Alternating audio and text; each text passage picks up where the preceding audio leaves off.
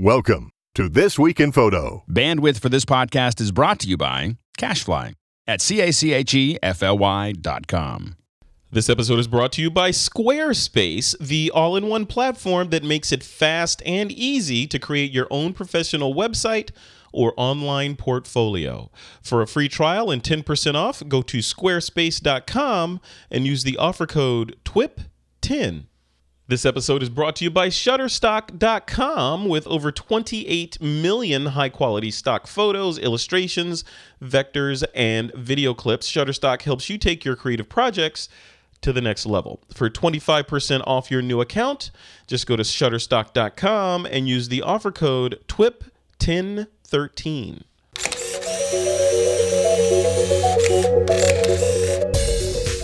This week on TWIP, it's sweet and sour photography.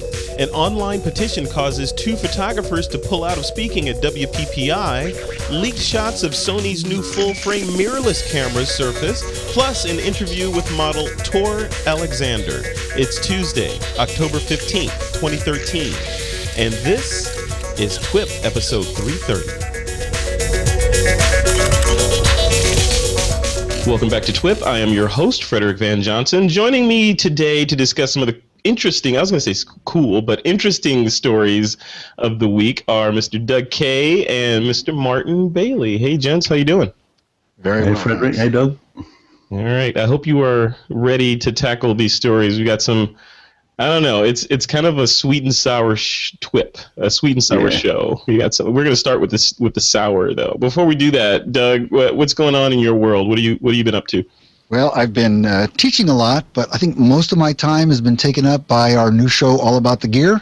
Yeah. I'm currently working with the Canon 70D, thanks to borrowlenses.com, and that's going to be recorded shortly for a publication in a couple of weeks. Wow, hold that up again. Let me see that 70D. 70D. Huh. That's it. What are you going to give us a little foreshadowing sneak peek of what you think so far? Well, the big thing about this camera is the new phase detect autofocus stuff on the sensor itself. That's the thing that's getting all the press. Other than that, I'm not too impressed with it. But I got to tell you, what we're going to do for this show is I'm a Nikon guy, and this is the first time I've seriously used a Canon camera. So you and I are going to talk about what's it like for a Nikon guy to pick up and use a Canon. And I think that's going to be an interesting perspective on it all. But I'll try to be fair. All right. Yeah, be fair and balanced. Come on, Doug. You know how I go. That's it. All right. Well, welcome back to this show. Also on the show, Mr. Martin Bailey over there. Hey, Martin, what's going on? Hey, Frederick. Everything's great, thanks. It's in the middle of a typhoon here this morning, so you might hear. I don't hear anything.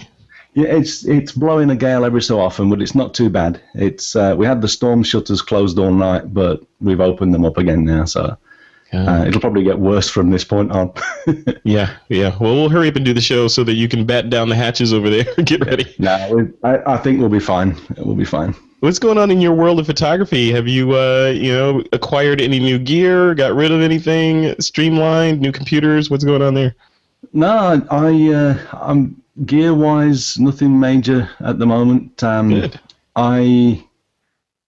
We've just overnight we booked the last of the Tour 2 for Hokkaido and the Winter Wonderland tour next year. Mm-hmm. So Tour 2's just sold out overnight. We've got a few places left on Tour 1. Everything's going great. I've been doing a lot of back-end work on my website. I feel more like a web developer these days than a photographer. I know what it's been good. Yeah, we've got a bunch of new stuff. I'm gonna release a whole bunch of wallpaper. People are often asking for wallpaper, and I generally just wrap it up and send them off if people want something. But it's got to the point where people are asking so much. I'm just going to throw some up on my website and let people buy them for $3. Can I make a suggestion or a request? What's that? Yeah. Wallpaper definitely for the computer, but I would also like Martin Bailey wallpaper for my tablet and my phone as well. So if you put wallpaper up there, give me sets. I would like sets of wallpaper. That would work. Yeah. I guess that for the phone, portrait would be the way to go. So I've not really thought of that.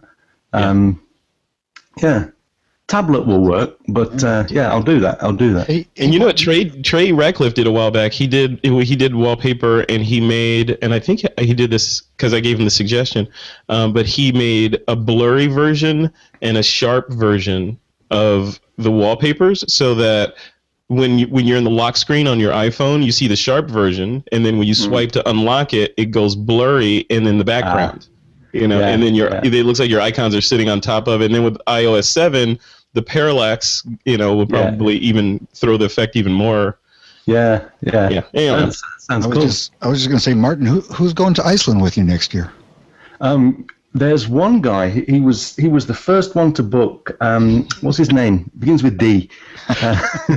So yeah, you of course, Doug. So yeah, I'm really looking forward to that. Forward to that workshop. I just You going, huh? I'm going with Martin next September, October, September. Well, end of September, early September. Yeah, we run into October. It's going to be amazing. Iceland. Oh, then maybe I should book too. That would be fun if we all went.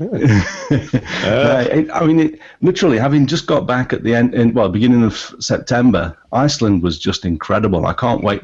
I felt, even my wife said I was sitting on the plane about to turn it into airplane mode, and I said to her that I'm sad to leave. I'm looking forward to getting home, but I'm sad to leave. And normally, by the time I finish a trip, it's like, okay, now I'm done. I just want to get home and get back, and see my missus.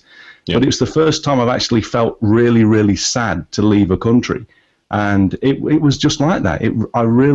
I'm into cold places. I much prefer cold than warm. I mean, Africa's amazing, and I love Africa, and I'm going back next year as well. But like Antarctica, Hokkaido in the winter, and the snow monkeys, and then now Iceland.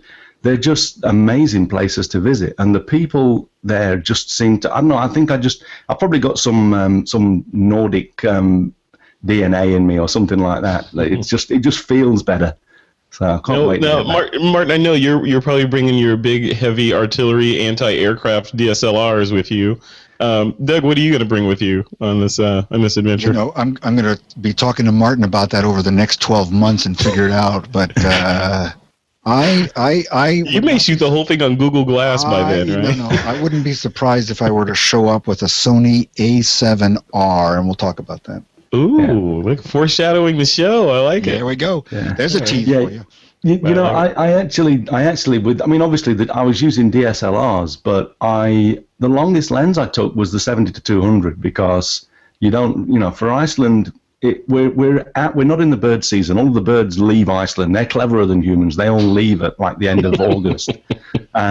So there's no real wildlife. It's really about landscape and either intimate landscapes where you get close into the icebergs and things like that. Because there's ice there in August, September. It's just it's from the glaciers. Yeah. So it's all about the landscape, and it's such a beautiful landscape. I love it. All right, guys. Before we jump into today's discussions, our Sweet and Sour show, maybe that's the title of this, photography, Sweet and Sour. I'd like to thank one of our sponsors, and that's Squarespace. This episode of This Week in Photo is brought to you by Squarespace, the all-in-one platform that makes it fast and easy to create your own professional website or online portfolio. For a free trial and 10% off, just go to squarespace.com and use the offer code TWIP10. Now, Squarespace offers some really cool features. The first thing that I'd like to talk about is customizations. Your Squarespace website can be made to look unique and personal with just a few clicks. And they've got this concept of Squarespace gallery blocks. These are blocks that can be added anywhere on your website, and they offer hundreds of presentation variations, including slideshows, sliders, grid layouts, and more.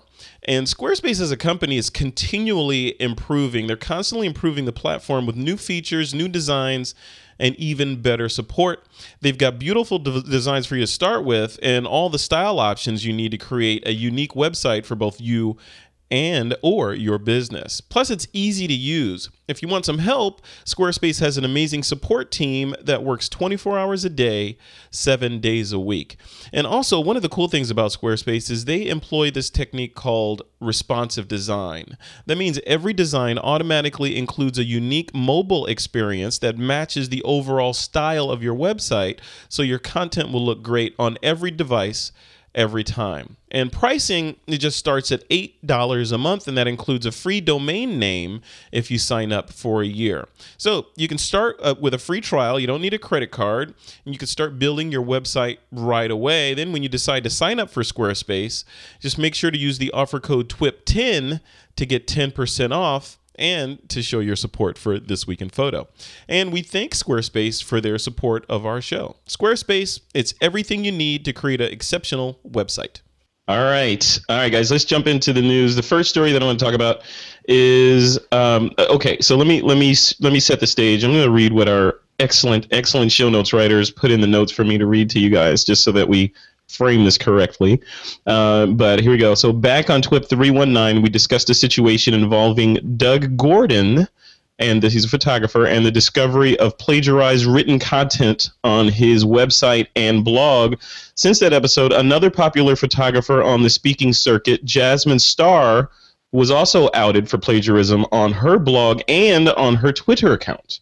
And recently, WPPI announced their speaker lineup, which included both Doug and Jasmine, and a group calling themselves Photographers with Ethics started an online petition to have both speakers removed from the upcoming conference in Las Vegas, and just a few days later, both speakers pulled out. So we'll link to the background on the story, and you can see what was plagiarized and all that. And you know, and I hate to use the word plagiarized, but when you read these stories, or when you look at the what was copied, it's plagiarism. So what I wanted to put before this crew, before you guys, is just first of all, what you think about this story. I want to go to both of you guys and give me your ideas of what you think about this. And then secondly, I want to dive into just how easy it is to fall into this whole online and all the pressures of getting followers and friends and likes and all that stuff, how that can drive you into this hole. So Martin, let's start with you. When you saw the story, we touched on it in 319,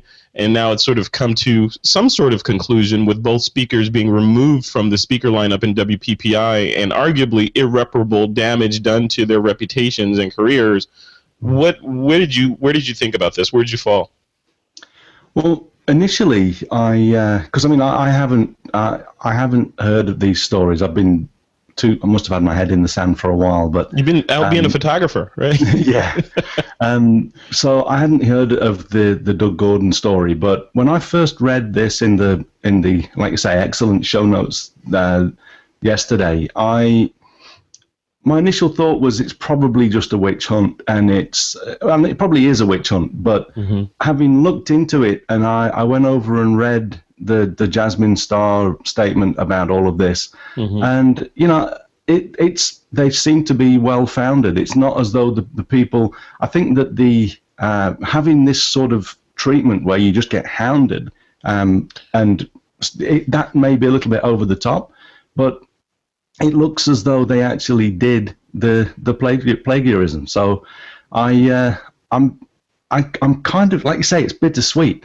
I don't know either of these people personally. I've been moved by Jasmine Star's videos and some of the stuff she does. Same here. Yeah. And so, you know, I would like to think that she's going to come through this, but it's going to leave a stain on her reputation. I just Googled Doug Gordon, and I'm sure he's had good Google listings for a while. Now we've got Doug Gordon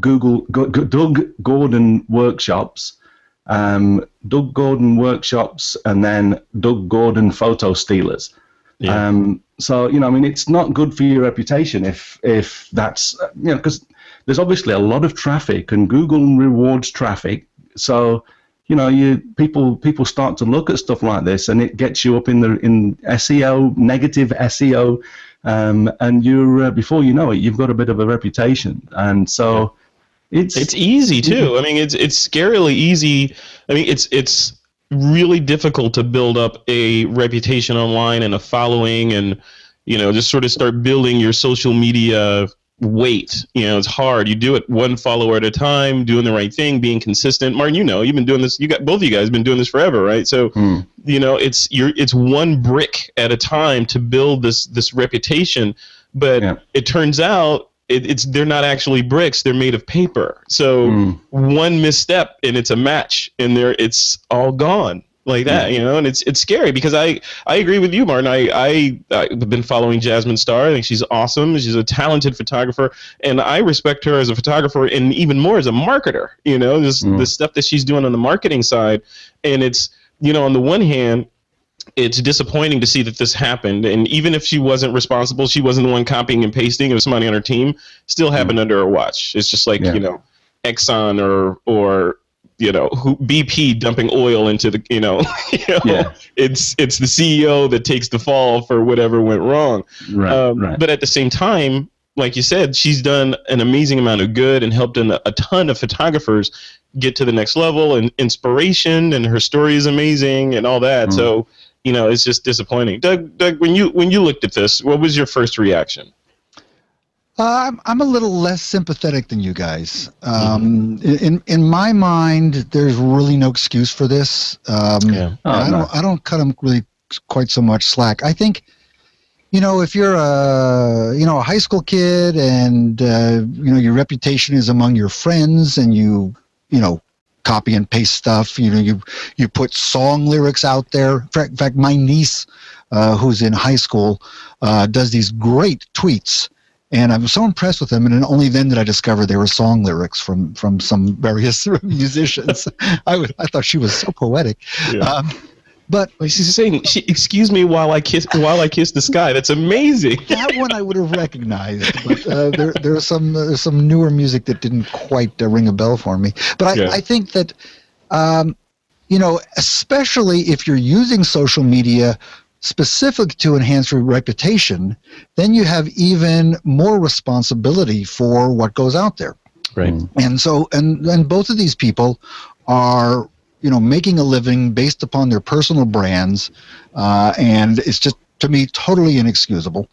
We remember the stories about the wedding photographers who would copy other wedding photographers' images. We've been through that one before. Yeah, we covered that one on the show as well, and we haven't heard from that photographer since, have we? That's right. But so it raises the question. I'm not accusing anybody, but it certainly in my mind says, gee, I wonder if Jasmine Starr's images are all hers as well. You're right. I mean, what you're calling into question is, it's like Lance Armstrong, right? It's like, once you're a cheater, then everything that you've done good gets called into question. That's right. And I think that's the problem. And I think when you decide that you're going to become a personality and you're going to leverage who you are, you just can't do this stuff. And having an employee, you have to give them extremely clear direction, which says, don't do that. And that's your responsibility, period. And Martin, on the other piece of this, let's talk about the pressures involved with being the rock star. I hate to use that term, but they use it in the article. So the rock star photographer, that has the crowd at WPPI and you standing room only, giant crowds of everybody feverishly scribbling down everything you have to say, and you have to be that person. You have to be that sort of Tony Robbins of photography all the time, and you're building up your following and all this stuff, and you have to maintain that. So when you, and I'm not excusing it at all, Doug, but I'm looking at it from the standpoint of how, as a photographer that's in social media like we are, and that has somewhat of a name or presence in social media, how do you maintain that? But my recipe, I'll tell you before you answer, Martin, my recipe for maintaining it is the Spike Lee principle. And that's always do the right thing. So just do the right thing. Don't steal anything. Just be yourself, Yeah. And that's where, I will agree with Doug as well. It's not something, it's inexcusable. And for me, I read this yesterday and I thought, for example, earlier this week, I had a trackback on my blog for someone that had mentioned a blog post. And I went to the blog, and it's a 100% copy and paste of a blog post that I've done on someone else's blog. Jeez. Now the thing is that the guy's left all of the links intact, and it's actually linking back to my sales buttons for things. I'm still debating what to do about it, but and it's really like a site that brings in content from other places, but there was no question of, is it okay to do this or anything like that. It was just a total 100% copy and paste. But that earlier this week, and obviously the fact that this story's come out has made me start thinking about it. But I've been creating content and putting out the podcast, for example, since September 2005. We're currently got almost all of those. The manuscript is on the blog. This week I did a podcast all about neutral density filters. That podcast and manuscript took me a day and a half to create and produce the podcast. That's a day and a half that I have to dedicate. Some weeks it's half a day, some weeks it's a full day, some weeks it's 3 or 4 days. But that is my investment in my marketing and trying to get stuff out there, but also because just in the spirit of sharing. And I don't want to share. I've never wanted to share information that people aren't going to be inspired by or at least interested in and find a few gems in. And so it actually has never really occurred to me to copy information from anywhere.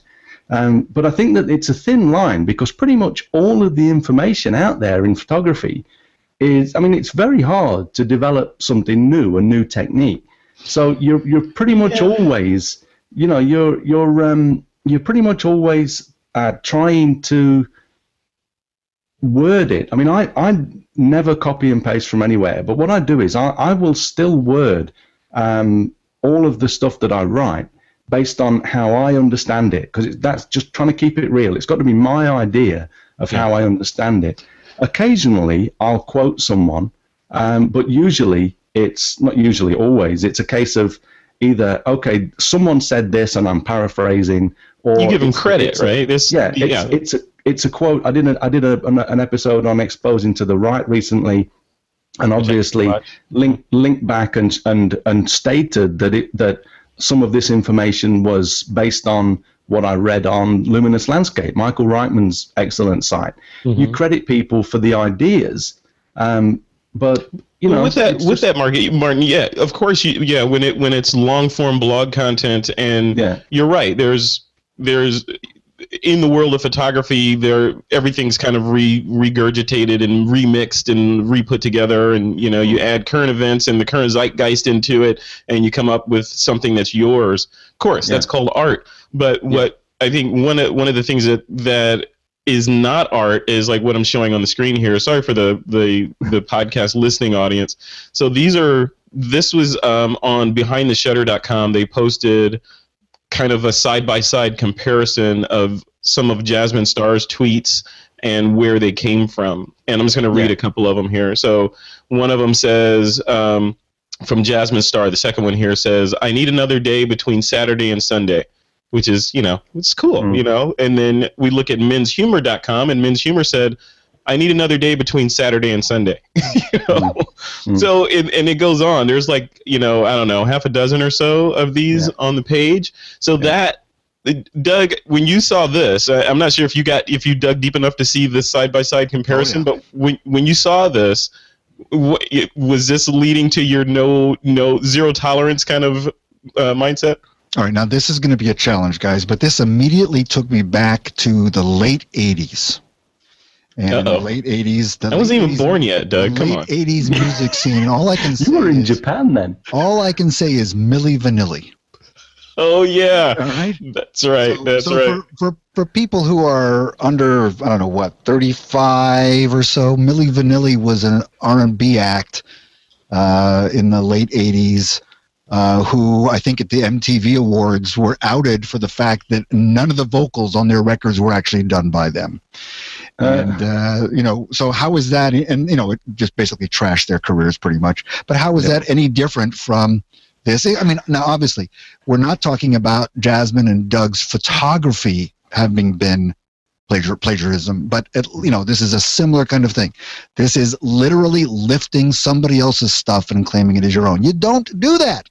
You just don't do it. I totally agree. I mean, my point earlier was that in all of the years that I've been blogging, it never really occurred to me to do it. So I just would like to think that people generally keep it real, and if you're going to put content out there, make it your own. Or if you quote people, make sure it's obvious that you're quoting people, that you state that it's a quote. Don't just steal it and pretend it's yours, because that's a no-no. Now, are you guys in the club of sort of, I call them the Tony Robbins tweeters, the people that have to tweet, this sort of encouragement, and every journey starts with a single step, those kind of encouragement type posts. Do you guys do that? No. No, not at all. I just be me, and every so often things happen that I'm humbled by it, but every so often things happen that inspire people, and that's enough for me. I'd rather do that. I'd rather just be me. Yeah. And then it's, the thing is with me as well is I've got a really bad memory. I can't remember what I if I was to start telling lies, I would forget which lies I told, and see, that's why you and I are brothers, right? Because that's exactly what I feel. If I start lying and being disingenuous, it will circle back and bite me, as it did when I was a kid several times. You can't escape it. It's easier just to be yourself and tell the truth all the time. If you're honest, you don't have to remember anything.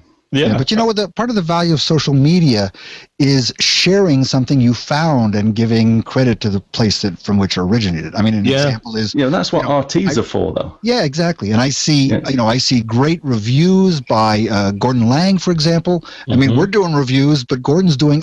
We looked at his Lumix GX7 review. It's a work of art, that review. Yeah, and I linked to that. Dave Dugdale did an amazing video on the Blackmagic video camera. So good that I decided I didn't even want to get one for testing. I just linked to Dave's video because it's such an incredible review. Yeah. But that's the value of social media. It's not a matter of just making a name for yourself. It's sharing what you discover. Very true. Yeah, no, exactly. And I wonder... So closing this little story segment off, how do if you're advising people that are watching this and they're like, I was considering doing like that and copying people, because why not just recreate that recipe if they've only got thousands of followers and I only got hundreds, why don't I just do what they do to get to thousands, right? Why recreate the wheel? So Martin, what advice would you give people in order to start growing, and assuming this is their goal, to get more followers, more likes, more tweets, more circles or whatever? How do you do that? Other than just, high level, just be yourself online. Of course, that's base level. But what are some actionable things that people can do to, get more people to follow them and pay attention to them online? Well, I think it's definitely an extension of being yourself, in that, that if you try to do something that, if you sit there and say, okay, I need to figure out how to get a following, and you start to attack it from that angle, I think that unless you're a very original person and creative, you're gonna hit a stumbling block. And if you are very original and creative, you don't really have to think about it. You do what you love, and you try to put out content. Just think of a way. I mean, it could be a blog, it could be a podcast, it could be just Twitter, whatever platform you decide to use. If you start to post content that you feel strongly about, stuff that comes from your heart, it can be half as interesting as something you copy and pasted. But if it comes from your heart, then it often resonates with people. And I think that the value in that we find in the more original content creators out there is that it often just comes straight from the heart. It's like Zach Arias. I mean, he can be very blunt, and he can sometimes be, a little bit outspoken. But because we know it's coming straight from his heart, plus it's really creative and excellent content, people like Zach, they're going to be successful because what they do comes from their heart. I think you really just have to figure out what you want to do, but don't try and overthink it. I talk to people a lot, people that want to start making a bit of a social footprint. And one of the biggest things I say to them is, don't try to be something that you're not. Just figure out, do what you do. You'll gravitate. The more you do things, whether it's Twitter, Facebook, Google Plus, also with your photography, it's kind of like creating a style in photography. People have asked me, how do you create a style? You don't create a style. One will create itself. You just have to shoot a lot, and you'll gravitate towards a certain way of photographing. And then when you're looking at your images, you'll start to gravitate to certain types of photographs, and then you'll start to do more of that. And before you know it, it might take a couple of years, might take 10 years, you'll start to realize that you're seeing certain patterns. Mm-hmm. And the same will happen in your social media or your blogging or whatever. You'll do things, and some things will click, and you'll do it again, and then you'll feel a little bit more comfortable with it, and you keep doing it, and you keep doing it until you start to get a series. And there's often value in just the content. It's like you can take one photograph of a foot and make it black and white, Instagram square and all of that, and it's probably not that good. But if you do that and you get photos of feet from all around the world, and you've got here's my foot in Iceland, and and you do all of this. It actually turns into a body of work. I'm being kind of ironic here, but Martin, I know what you're talking about. I know you're making fun of this shot that I put up. Well, this is a shot of my hand. Yeah, but that's a good shot of your hand. It wasn't actually exactly my foot, but it was my hand that I posted. Well, that's I've seen that. That's actually a beautiful shot. So we don't need to. Okay, thank you. I thought you were making fun of me. We don't need to bring that. No, we don't need to bring that one in there. I used the foot example because I've heard you say that before. But just photograph of your foot and all of that. Yeah.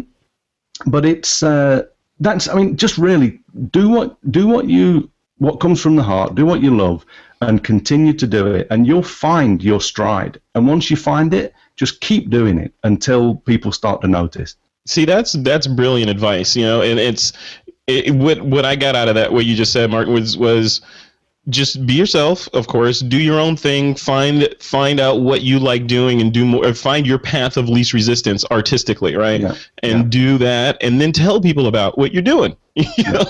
That's social media, telling people about what you're doing. Hey, I like shooting models, and I did this great shoot today, and we tried to do this XYZ thing, and it came out awesome. Here's a picture. What do you think? Instead of the journey starts with the single step, Well, the other thing is, and I'll be quick on this, but I know a lot of people, because I've been podcasting for 8 years now. Yeah.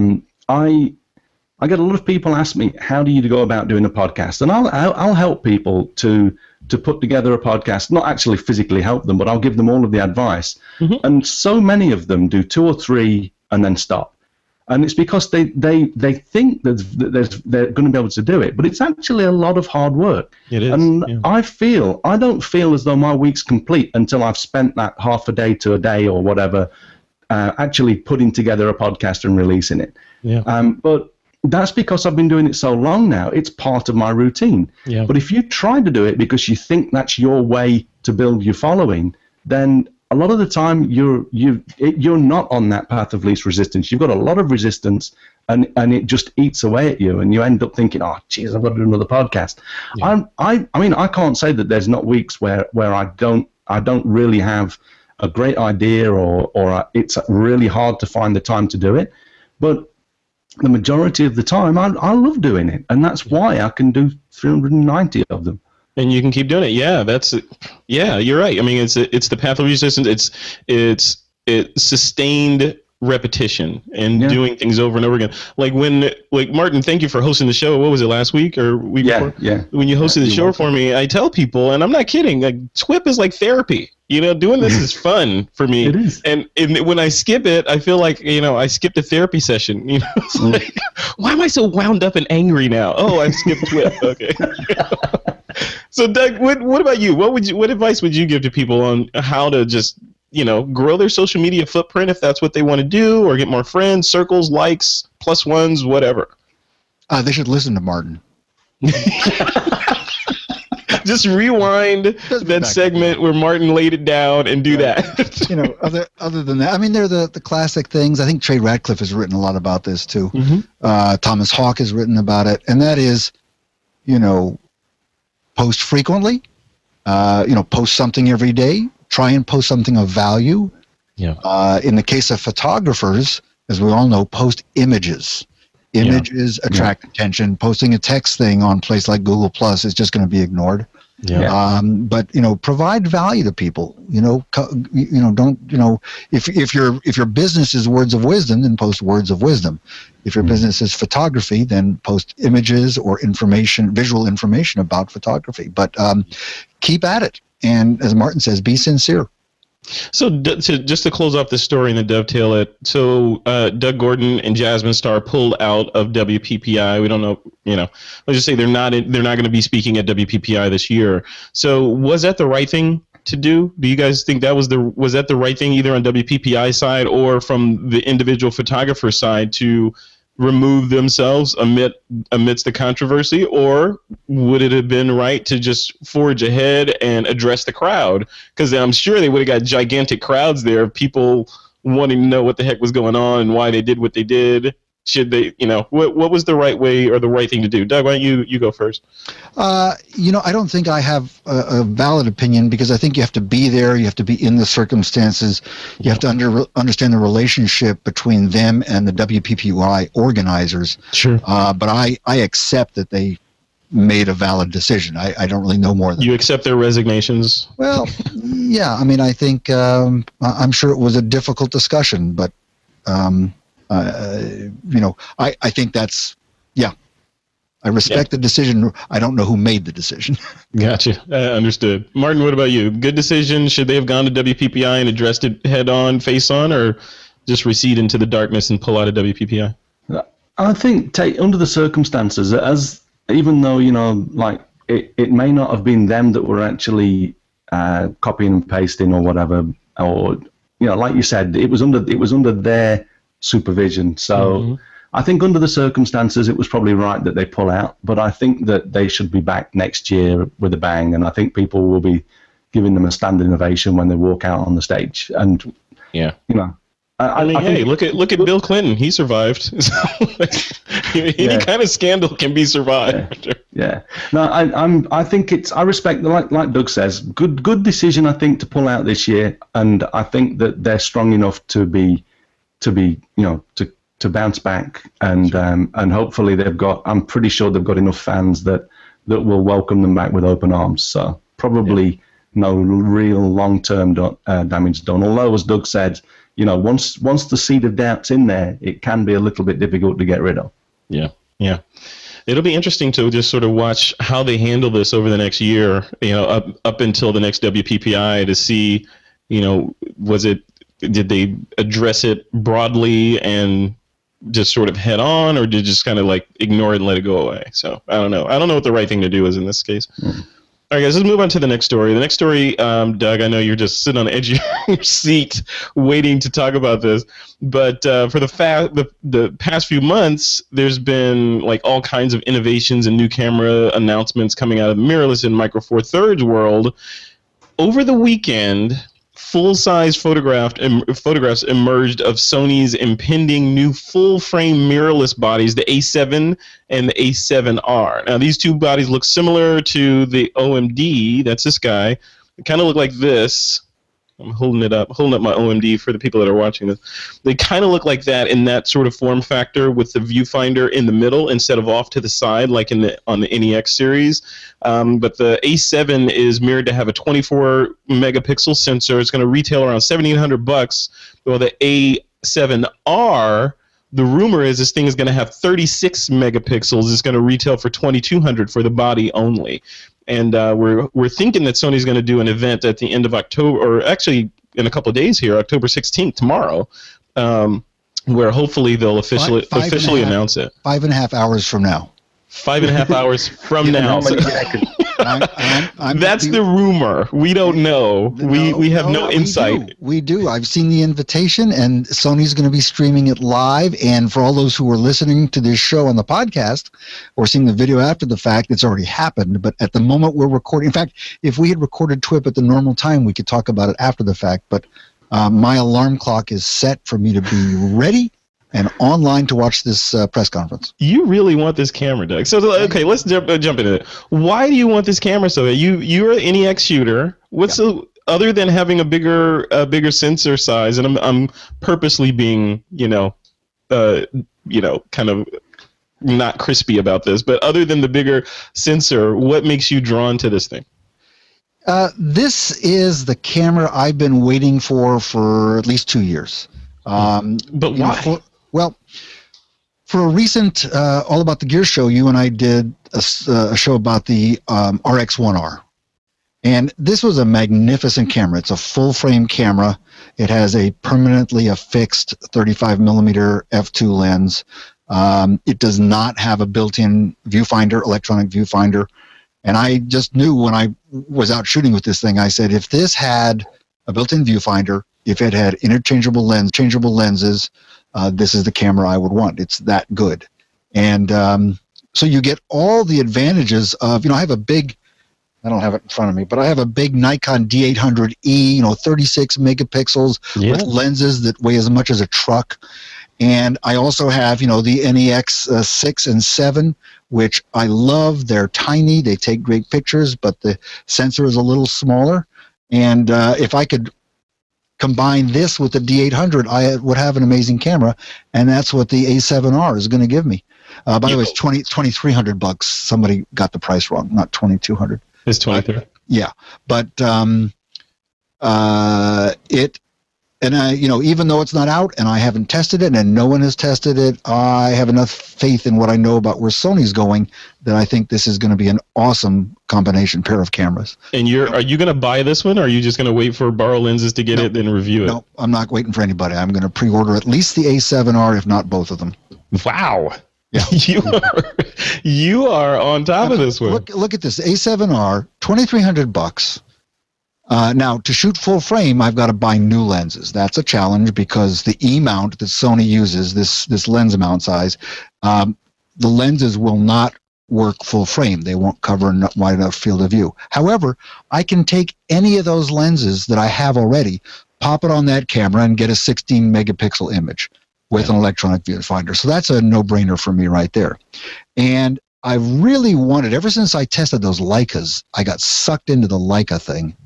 And those lenses are gorgeous, and I fully expect those full-frame Leica lenses are going to be almost as good on this $2,300 body as they are on a $7,000 Leica body. And so the lenses, is this going to be a new series of lenses, or is this going to be, you're going to be able to use your all of your other Sony lenses on this body?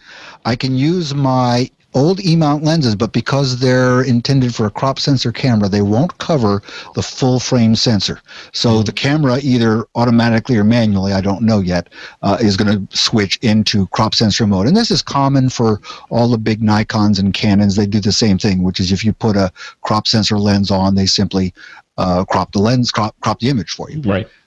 Very common, and it's going to be the same thing. Now, this A7R has a comparable sensor to what's in the D800E, but it's 2 years more recent than the D800E. And I think it's also got to solve some interesting problems in the fact that the E-mount, in the E-mount, the lens is quite a bit closer to the sensor. So there's some interesting challenges that Sony has there, but I'm very optimistic about it. Martin, when you look at this camera, I don't think you're a Sony shooter. You're Canon, right? So for your workshops, everything is DSLR, Canon. Have you made the jump into any kind of mirrorless at this point? I haven't. But a couple of things I want to mention there. Firstly, because someone's bound to bring this up. So Doug just said that Canon crop automatically. Canon, you can't put the crop factor lenses on their full-size bodies. I hate that. We don't. No, we don't have that. But and also the other thing I wanted to mention is that we have lots of Nikon shooters on my workshops as well, and I try to work with both. So just a couple of things there.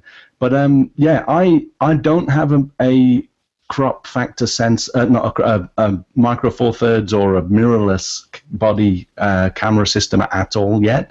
But I think that, I mean, I reiterate what Doug's saying. I mean, one of the reasons is I've been waiting for a really good full-size sensor. I mean, I think the fact it's the R that has the full-size sensor, right, Doug? No, they both have full-size. One, they both have? Okay.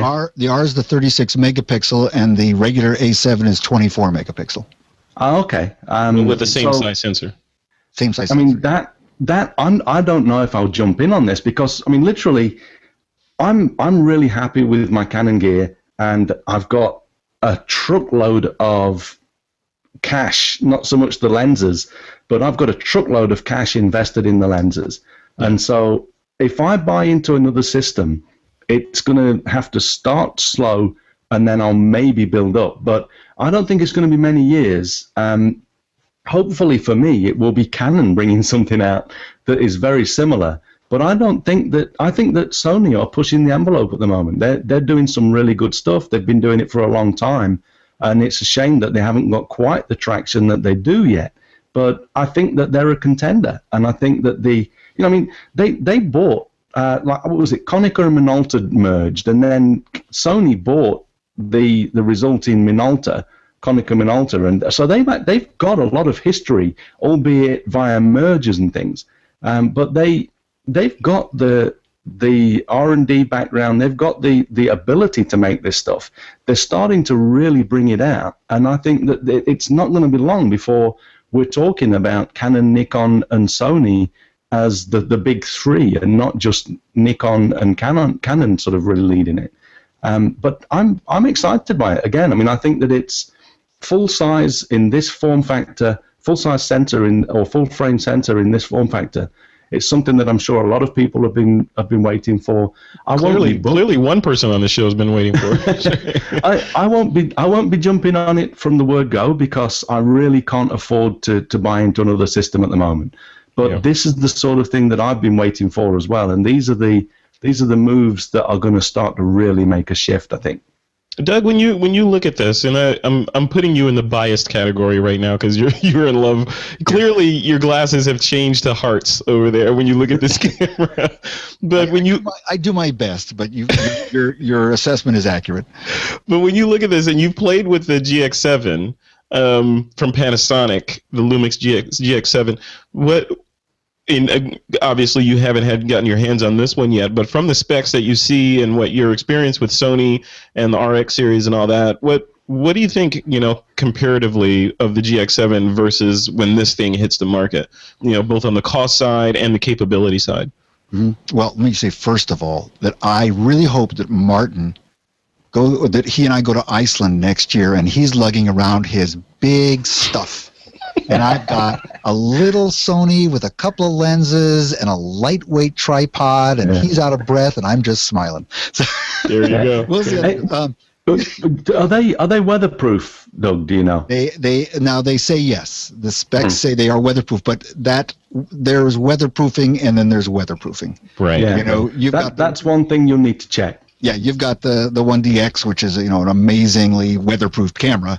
Mm. I would be surprised if these cameras are as weatherproof as what you've got.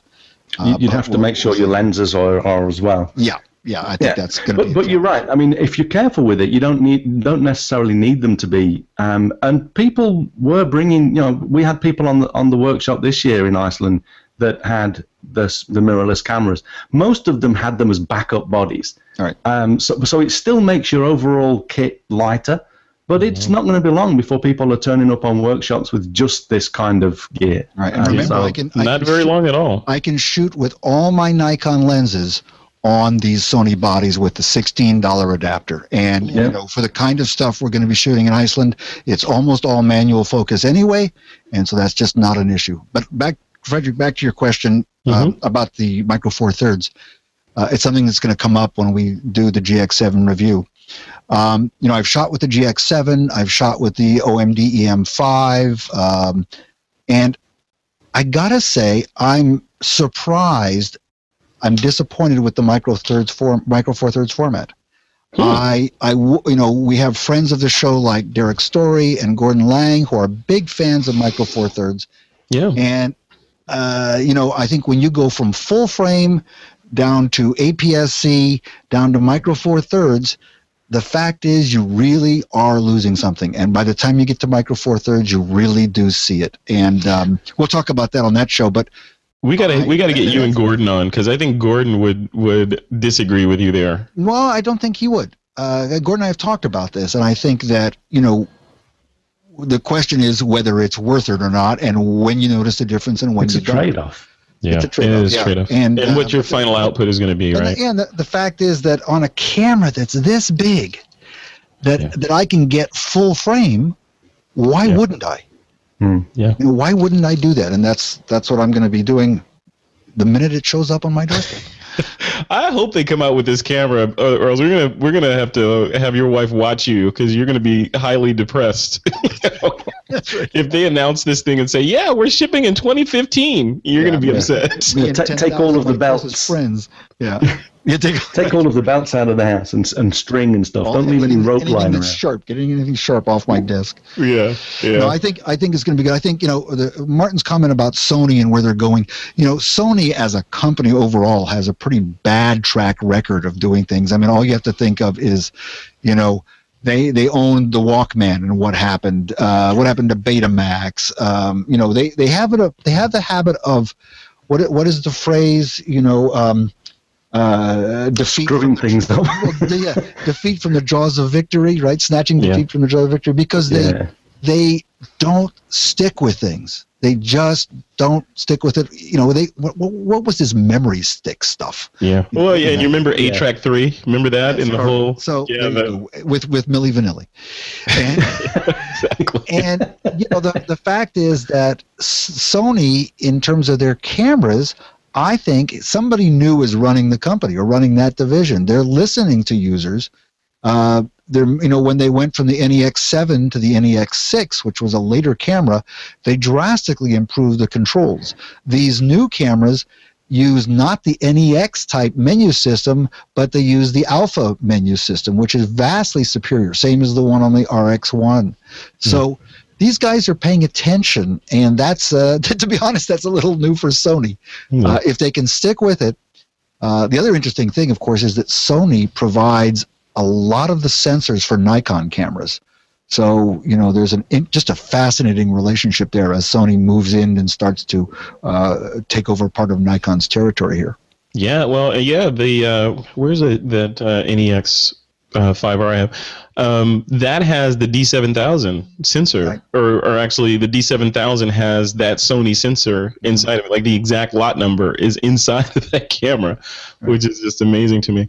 Okay, so let's just close this particular topic off. I know you're sad about that, Doug, but say goodbye to the to the A7. Is the DSLR here?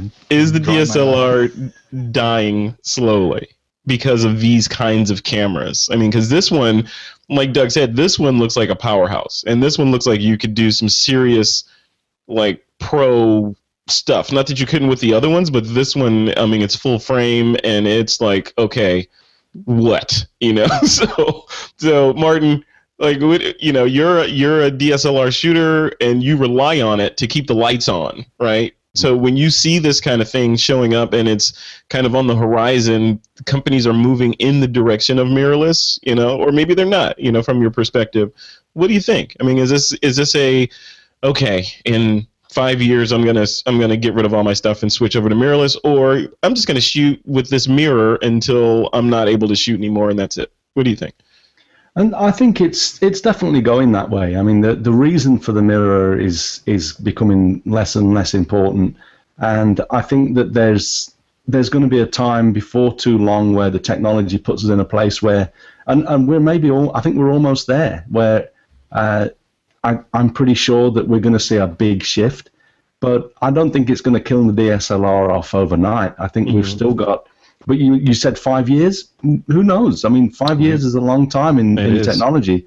It's probably like 50 years in the real world. So it's right. I think we've got an exciting few years ahead. it's time a lot of this stuff changed. We're still using 150-year-old metering systems. Right. So, I think it's time a lot of stuff changed, and I think that this could be one of the catalysts. Yeah.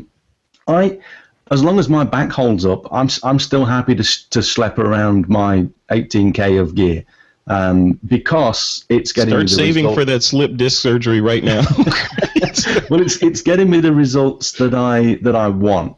Yeah. But I think it's really not going to be that long where I can get those results in another way. And I mean, literally, I think that the way I would like it to go, just from a financial perspective, is for the big C and the big N, Canon and Nikon, to also, what I want to see is a 1DX Mark II that's got no mirror and a little bit smaller, but does everything else, and it's probably got a faster frame rate because it hasn't got a mirror to flap up and down. But that's what I want to see, because then I'll be able to continue to use my lenses. And if everything gets a little bit smaller and a little bit lighter, my back will be happy, and hopefully, I can make the switch gradually. And would for they me, do that's that? what it's about. Would Nikon and Canon, or Nikon and Canon, would they do that? Are they going to be that nimble to move? Like, Sony's being amazingly nimble right now, and they've committed, it looks like, to this market, and they want to own it. I'd be afraid of Sony if I was Canon and Nikon right now. Well, hopefully they are. But I don't think that Canon and Nikon are going to do anything like what Kodak did, and just invent something or take it so far and then just let it kill them. Yeah. I think that they're too big and they're too clever to. Not that Kodak weren't clever, but I think that they'll move with the times. They'll do what they have to do, and I think that the transition should be. I don't know whether it will, because a lot of the time, these big companies, they've probably got the ability to create. I mean, I've been to Canon headquarters here in Japan, and I've seen the 120 megapixel 35 millimeter sensor that they've got there. Jeez. They've had the ability to do that for I think more than 5 years now. They hold this stuff back, and they trickle it out so that they can milk more money out of the market. Sure. That's marketing. It's what you do with especially these big companies. So I think that it's possible that they would try to make you buy into a whole new system, but so far, I mean, the Canon M hasn't really been that appealing. Yeah. Right. I don't think. Well, I haven't bought one. If I was going to buy one, I would have bought one. So I think that there's a lot of change to come, and I think it's going to be a good few years. Yeah. Doug, no, last time you and I spoke, you were telling me about these adapter rings for Micro Four Thirds. And here's one of them. This is your fault that I purchased this one. So this is an adapter ring to put Nikon glass on a Micro Four Thirds system. Yeah, which you have there for the NEX, right? So is this like Martin was talking about? Is this one of the sort of gatekeepers for DSLR owners moving into the mirrorless system? Do you think? What do you think? And are DSLRs going away? Is the crux of the question? Well, first of all, I wouldn't be surprised if within the year, Martin Bailey has a Sony 36 megapixel full frame camera with a $25 adapter that allows him to use all of his high-end Canon glass. With no AF or autofocus, though. Martin doesn't need autofocus. Or Martin needs live view focus. Am I right, Martin?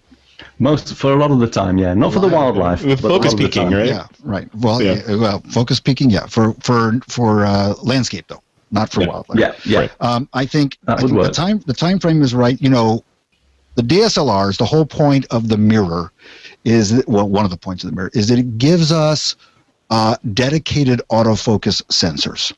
And for shooting wildlife and sports, you've got to have the fastest possible autofocus. Remember, these cameras, what is that, 12 frames per second on the 1DX, Martin? Is that what it is? Yeah. So that camera is focusing in between every exposure. You cannot do that today with a mirrorless camera. It's going to be a number of years before you can, and that's simply, that mission requires that big stuff. But I want to show you something else. Because of the black background, I'm going to do a little thing here to show off something. I'll hold this up for you. See these two things here? All right? Yeah. On this side is my NEX 6. On this side is the battery for my Nikon D3S. All right. They both weigh about the same. Well, that's not true. The battery weighs a little less. But, Martin is going to get this camera. Trust me. He doesn't know it yet. But it sounds like you're going to have a word with someone at Sony for me, Doug. If only I could. There you go. But it's, again, I think that with this camera that's coming out, these two cameras, we're down to the fact that the only difference is autofocus. That's it. That's the only thing that's missing, and that only matters for times when you got to autofocus fast and frequently. All right. Well, those are some strong words, man. So you've thrown down the gauntlet, Doug. So we need to see what Sony comes out with. I agree with Doug as well. I mean, that's really the main thing. Yeah. All right, guys, we're running a little long here. Let's jump into the listener Q&A real quick. This is a segment where you guys know what it is. You can... and if Sony's listening to the show, I have no relationship with them. Send me a camera, would you? Look at that. This is Doug K using TWIP as a will work for food proposition. I have no pride when it comes to this camera. Just send me both of those cameras. Send Doug both of those cameras. All right. So this is we're going to jump into listener Q&A. This is when we answer questions that come in from the listeners. One of these questions is from Michael Novo on our Google Plus community page, and he asks, and I haven't read this yet. He says,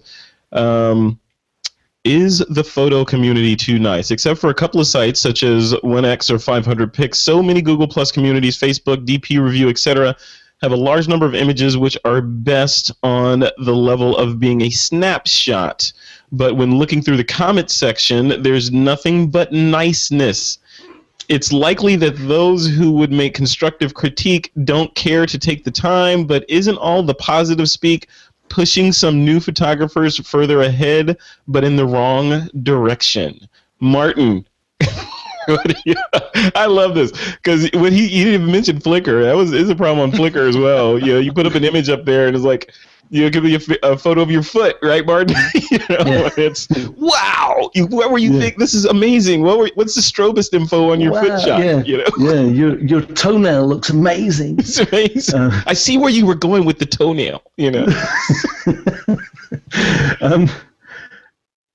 The very quick answer would be yes. People are too nice. I think that it's very difficult to get a trusted critique from a website. But then again, I never listen to anything that anyone says about my images online anyway.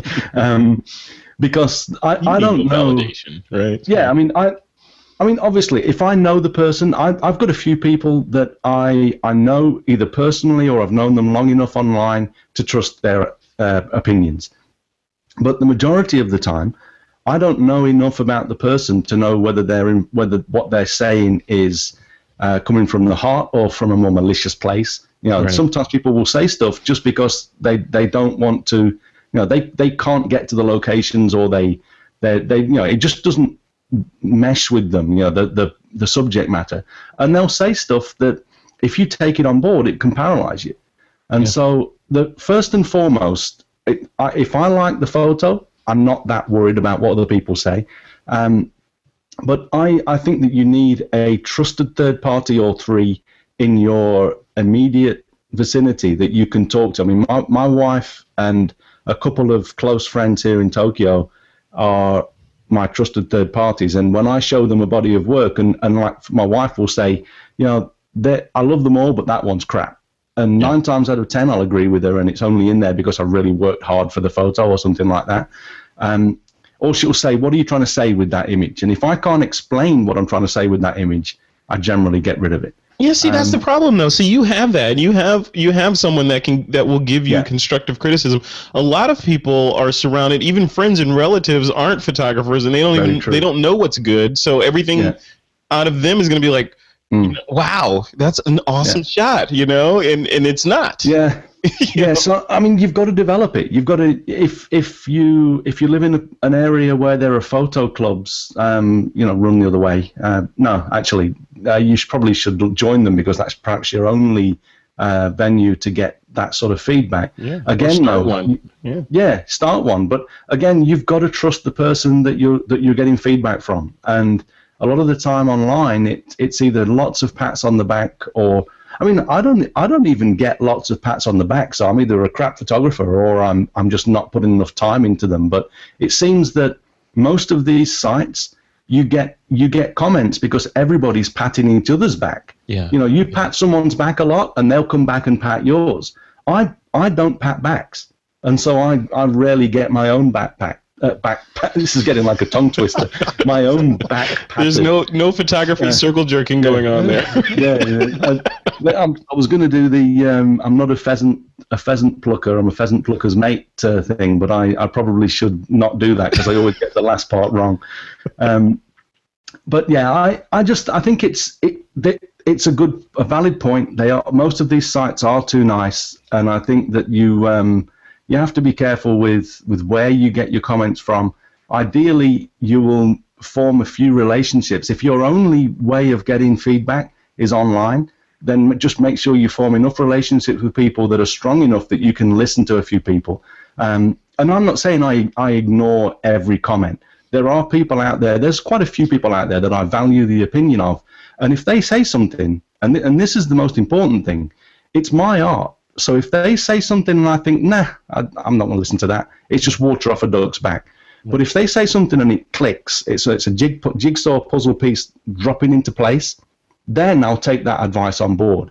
And so at the end of the day, you've got to trust the people that you're listening to comments from, and it's got to click with you, because even if your best friend or the person that you trust the most thinks that something is not good, if you like it, if it's what you wanted to create and you feel good about the art, then just stick with it. It's your art. It's not theirs. Yeah. Who are strangers to comment on what your mind's eye vision is, because they'll take you in the wrong direction. They'll take you in the direction of what they wanted to see, not what you were trying to create. Doug, what about you? When you look at this, is it, the listener or Google Plus community member Michael Novo says, too much sweetness and positivity and positive speak online.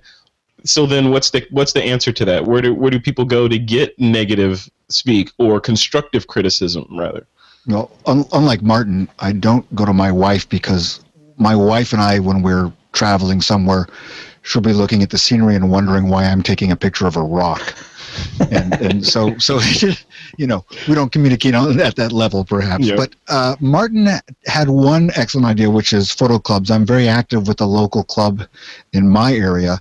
In fact, in 15 minutes, I'm going to a board meeting, and we're discussing exactly this problem. We're trying to put together some peer groups for portfolio review, not in the sense of criticism, but all of us have online portfolios perhaps that are too large.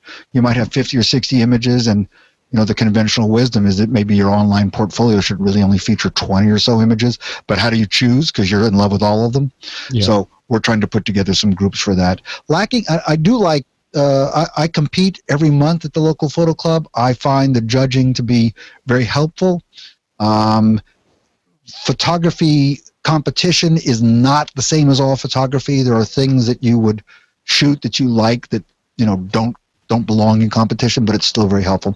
The other thing you can do, and this is what I would suggest specifically to this member of the TWIP community, is go and do the same thing on Google+. Go and find 5 other people, get to know them online, and then ask them if they would be willing to work with you in a group to critique one another's images. Yeah. You're not going to get quality stuff from people who are just wandering in and out of the site. But if Martin has his circle of friends and associates, you can do the same thing online. When Google Plus first got started, we had that. We had groups, critique groups for a while, and they sort of languished, I think. They didn't take off well. But you can definitely do that, and I think a group of 5 to 8 people is ideal.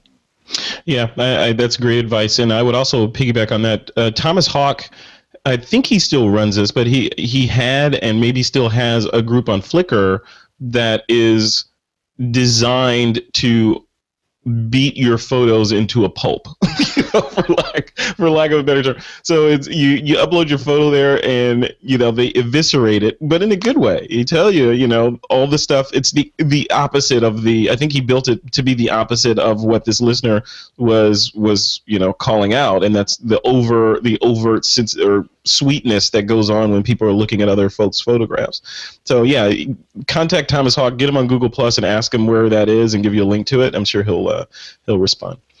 All right, guys. Before we jump into the Picks of the Week segment, I want to take another second to thank our second sponsor this week, and that's Shutterstock.com. This episode of This Week in Photo is brought to you by Shutterstock.com. At Shutterstock.com, you'll find the perfect image or video for your next creative project, whether it's for your website, a publication, an advertisement, a video, or another type of project. Shutterstock adds 20,000 images every day. So every time you visit the site, you'll likely find something new. And you can download any image in any size and pay only one price. And they've added a new spectrum. You can now sort images by color spectrum. Many creative teams use it to get inspiration and ideas. Now, you can sign up for Shutterstock today, and you don't need a credit card. You can just start an account and begin using Shutterstock to help you imagine what your next project might look like, and save your favorite images to a lightbox to review later. Then once you decide to purchase, just use the offer code TWIP10 to receive 25% off any package at Shutterstock.com. And for 25% off on new accounts, just use the offer code TWIP10. And we thank Shutterstock for their support. Okay, let's jump into the Picks of the Week segment. Remember, your pick can be anything as long as it is somehow related to photography. Martin, I'm going to let you go first. What is your pick of the week? Okay, so I've been trying to think of something other than this, but I'm really excited about tonight. We're putting the band back together. For those of you that remember, there was a group. Well, I mean, I was the third person to start a photography podcast, and one of the first was Chris Marquardt. Yes, and then the top floor. And not long after Chris, I started mine, and then we had Aberian X Perillo started the Candid Frame, Jeff Curto started Camera Position, and then the History of Photography podcast. And we, along with a guy called John Arnold, who can't join us tonight, we used to be the Focus Ring. We used to be the Photocast Network, and we used to every so often get together and record a roundtable podcast called the Focus Ring. And it was great. We used to love doing that. But we've all got so busy in our own photographic lives that we haven't been able to do it for a long time. But it might not be a continuous thing, but tonight at 11 p.m. Japan time, I think it's 7 a.m. Pacific, because we've got to get Chris in there as well. There's me, Chris, Aberian X, and Jeff are getting together. We're putting the band back together. That's cool. So it's I put the link in the notes so that at least people can see it on the replay. Yeah. What I was going to say is if you're listening to this live, then Aberian X is going to be hosting. So if you go to Aberian X Perillo's Google Plus feed, you will be able to find that. It's IBAR. I think it's Iberian, so it'll be. I'm going to mess it up. I'm going to pull it up right now. Yeah. While you're talking. I think it's IBARONEX. Yes. So just search for Iberian X, but also I'll be pinging out onto Google Plus when we're about to start. So check that out on Google Plus if you're listening live, but if you are not, then it will be on YouTube, and just check either mine or I'm sure Chris and Jeff will also be talking about this.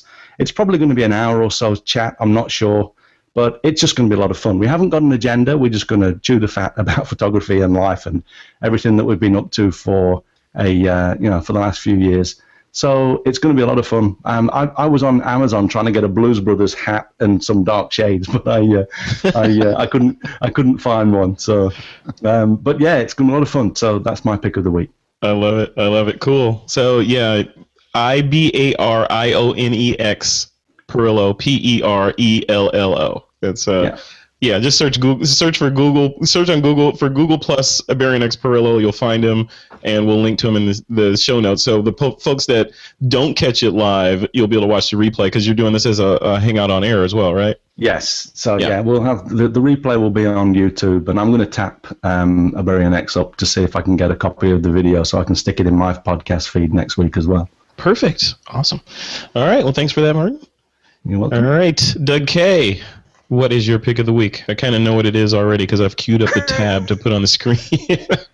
Well, I'm going to change my mind. Just kidding. Just to mess with you. This is something from one of Martin's countrymen, Jeffrey Friedel. I know Jeffrey. He's great. Yeah, he's from, well, not the other end of the country, but down in Kyoto. Jeffrey Friedel produces something he calls Lightroom Goodies, and this is a large collection of plugins and tools that enhance Lightroom in all sorts of ways. He's got special export utilities for services like Flickr and so forth. He's got publishing utilities. He's got all sorts of little things that tweak the metadata. It's really high quality stuff. He does it on a donation-ware basis. All you have to do is send him anything, and you get a license key. I have benefited so much that I send them usually $5 or $10 for every one of these things. And Jeffrey is really good about keeping these up to date and supported. More often than not, when I run one of his plugins, it lets me know there's a new version available, and I update them frequently. So do check out Jeffrey Friedel's Lightroom Goodies. They are superb. Very cool. All right, thanks for that, Doug. And my pick of the week is... Drum roll. This is new toy that I've been playing with. You may have heard of it. It's this thing. Can you see that? It's white, and, I don't know if you can check that out. They should have sent me a black one. But this is the Sony QX10. This is the Sony lens camera. This thing is awesome. I've been playing with it for a couple of days, and... If you're not familiar with this thing, is basically what Sony did was they created this thing, which is the entire camera, but it's in this lens form factor that you can flip these back flips out on like this, and then take your smartphone like this and clamp it in there, and you have a camera. Now it connects to the camera initially. In the case of this phone, this is a Moto X Android phone with NFC in it. So to connect the two, I'm going to see if it'll perform. It might have performance anxiety, but I'm going to try to do it live on the air right here. So you take the lens camera, the QX, you take the Android device, and you tap them together like this. Let's see if it works. Drum roll. Doug? Yeah. It's my equivalent of a drum roll. It's not working. Look at that. There you go. There it goes. Wait. Boom. Look at that. So now they're paired together, and what happens on the Android device is it's launching the Sony Play Memories app automatically. I haven't done anything, and it's going to connect and create a Wi-Fi connection between these two guys. So I can use the lens separately from the camera, or I can put them together with that clamp and shoot like a regular point-and-shoot camera, and boom, you've got it. It's actually pretty cool because you can do some interesting shots. Like I threw this thing in my refrigerator, and did a shot of me reaching into the refrigerator to grab stuff while I was composing it on the phone over here. So it's cool. This guy, it goes for, let me pull up the screen here. It goes for 200. I think this model is the cheaper model, and it goes for 250 and change, I believe. And the, let's see, let me bring it up for you. Where'd it go? Yeah, here it is. Yeah, so this one is the cheaper model. It goes for 250 and change. This is the QX10, and then they've got a QX100, which is the more versatile, bigger one. I think it has a bigger sensor, and it's black, of course. It looks more professional, and it's I think almost double the price, so like $499 or closer to $500.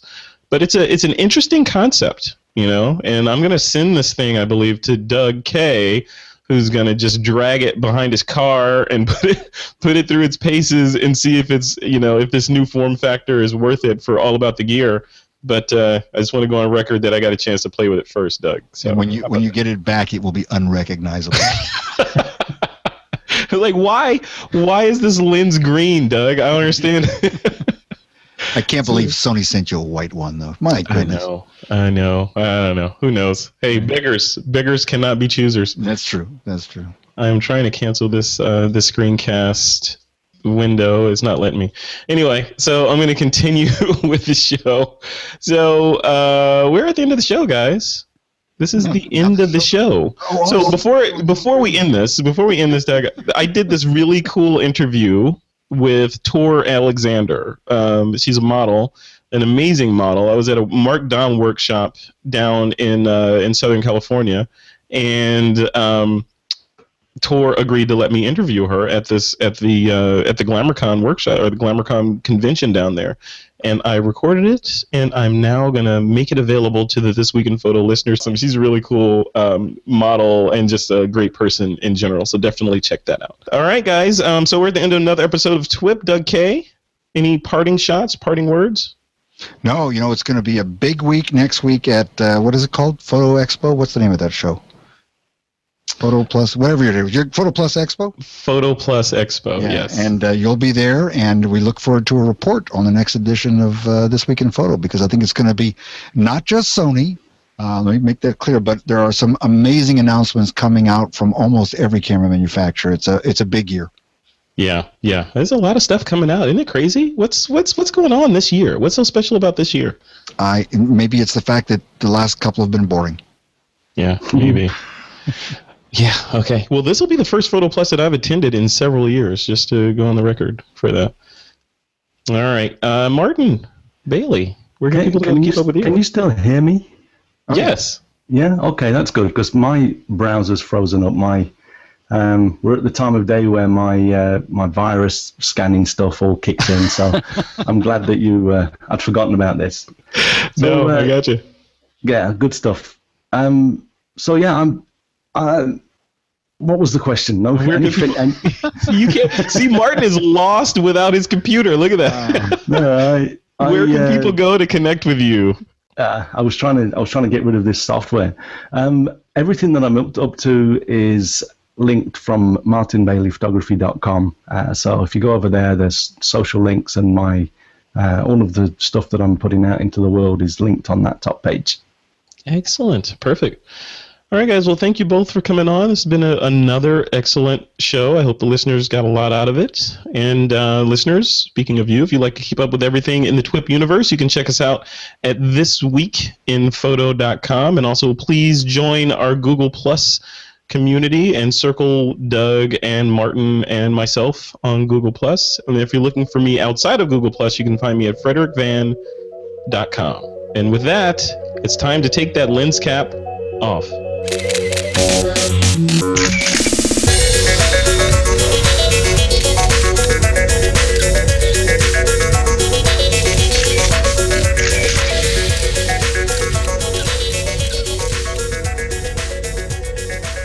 This Week in Photo is a Pixelcore.tv production, produced by Suzanne Llewellyn, with technical producers John Riley and Alutha Jamakar. Hi, I'm Frederick Van Johnson, and we're still here at GlamourCon, and I snagged one of the models here at GlamourCon, Tor Alexander. She is here for a workshop, one of the Mark Dahm workshops that he's putting on that I'll be attending. She agreed to hang out with me for a couple minutes and talk about modeling and some of the things that you as a photographer can do to ensure that you're successful when you're shooting models, and how to get models and all that sort of cool stuff. So Tor, welcome. Thank you very much. Okay. It's a pleasure to have you. Okay, so let's start off with you. How'd you get into modeling, and how long have you been doing this stuff? I started 5 years ago. I started in the British press with Page 3. Quite a strange story how they actually approached me. I was one summer, I was at university and I had a summer job. So when you send in your job application, you had to send in a little picture of yourself, just like a little passport photo. And then the events company that I sent that into, they got approached by a British magazine. Because they had a model competition, so just out of nowhere I got a phone call from the magazine and said, would you like to be one of our finalists? So I was like, yeah, I'd love to be. Went up to London, did the whole competition and ended up winning. So I got a year's modelling competition, year's contract, and signed with my agency and started Page 3, so it all went from there. That's really cool. Yeah. So let's talk about photographers, right? So you've worked with a lot of photographers up till now so far. So you've maybe seen the range of skill from here down to here. So how do photographers approach you? Like what's the like a lot of the This Week in Photography audience maybe like, okay, I would love to shoot a model like that, but I don't know how to find her and I don't know what to pay her, and do I just trade time for, what do I do? What advice would you give them? I'd say best thing to do is approach us through Model Mayhem's a fantastic platform, because you know that if someone's on Model Mayhem, they've already been approved by the site, the moderators have seen them, and they've got to have a portfolio of some kind. Even if it's not what you'd imagine the best quality photos, at least you've got something out there, as a starting off point for us to view. And then as a model, the best thing you can do is just contact me on there or go through my website. A lot of girls have their own websites, and if someone's taken the time to email you, then that's a good start. And I will follow up, whatever the inquiry is, I will follow it up. What you really need to do is give a really coherent intended usage of what you want, because what tends to put girls off is when they get things which offers which aren't really grammatically correct, or they don't really say what you want to do, or a bit of a funny attitude. That's very off-putting. But if you are very upfront about it, because remember at the end of the day it is a contract, it's a business deal that you're looking at, so you need to say what the hours are, intended usage. If a makeup artist is included, that's a really important thing. The best thing I could say to new photographers is don't shoot loads, shoot a little amount and then put more money into those shoots. If you are going to, take the time out to make a portfolio and shoot, I think it's best to, get a good model, someone that you admire, someone that you want to shoot with, and get a makeup artist and a decent location, because then it's better to have fewer pictures in your book that are quality than just loads and loads of pictures which are not so great. Now I've heard all sorts of stories about the adventures of the model on Model Mayhem and the adventures of the photographer on Model Mayhem. And one of the themes that I keep hearing, especially from models, is that there's a lot of photographers with ulterior motives. Strange people that we call them GWCs, right? Guys with camera that hey, pretty girl, and I just want to see you naked. I'm going to say that I'm a photographer, and then you find out that they're not. Does that happen a lot, and how often has that happened to you in the last several years? It does happen quite often, and the other one is when they pose to be male models, and they're like, let's do a couple shoot. And you're like, no, I don't really want anything to do with this, thank you. I tend to answer those inquiries with a set form back. So I say, well, what are your intentions? Where is this going? And how long is the duration? And then I give my rates and per hour, per level that they want to shoot at. And then you tend to be able to weed out the flakes through that, because then when you come back to someone and say that, then they realise you're not going to be just some girl who's like, yay, let's go and take off my clothes in a hotel room and you can just give me the money for it. So yeah, as long as you approach things professionally and you have a bit of respect for the girl you're trying to hire, you will get somewhere. Well, how can photographers, because there's a lot of flake models on Model Mayhem too, right? How can photographers avoid that? How can you ensure that the model's going to show up when you at the appointment? I think it's the same as any self-employed industry. It's word of mouth and reputation goes a long way. Like, I'm very careful with my reputation. If I'm ill or anything, if I've got a shoot booked, I'll get there. I will drag myself there. I will put makeup on to cover any looking illness. I will get there. And exactly, and I think a lot of people will make that effort. If you are getting vibes from a model that you think, she's going to flake on me, chances are she probably will. And I think you can weed them out, but just once you start networking, getting contacts in the industry, you can kind of figure out who's going to flake and who's okay. All right, so last question here. If people want to hire you or find out more about what you're doing and see your work and all that stuff, where should they go? Okay, I've got my own website. It's www.toralexander.com, and I've got a contact form on there if you want to contact me at all, and I've also got portfolios on there. Thanks, Tor. Appreciate it. So much. It was lovely to meet you. Likewise. All right, I'm Frederick Van Johnson, Tor Alexander. Check out her website, and that's it.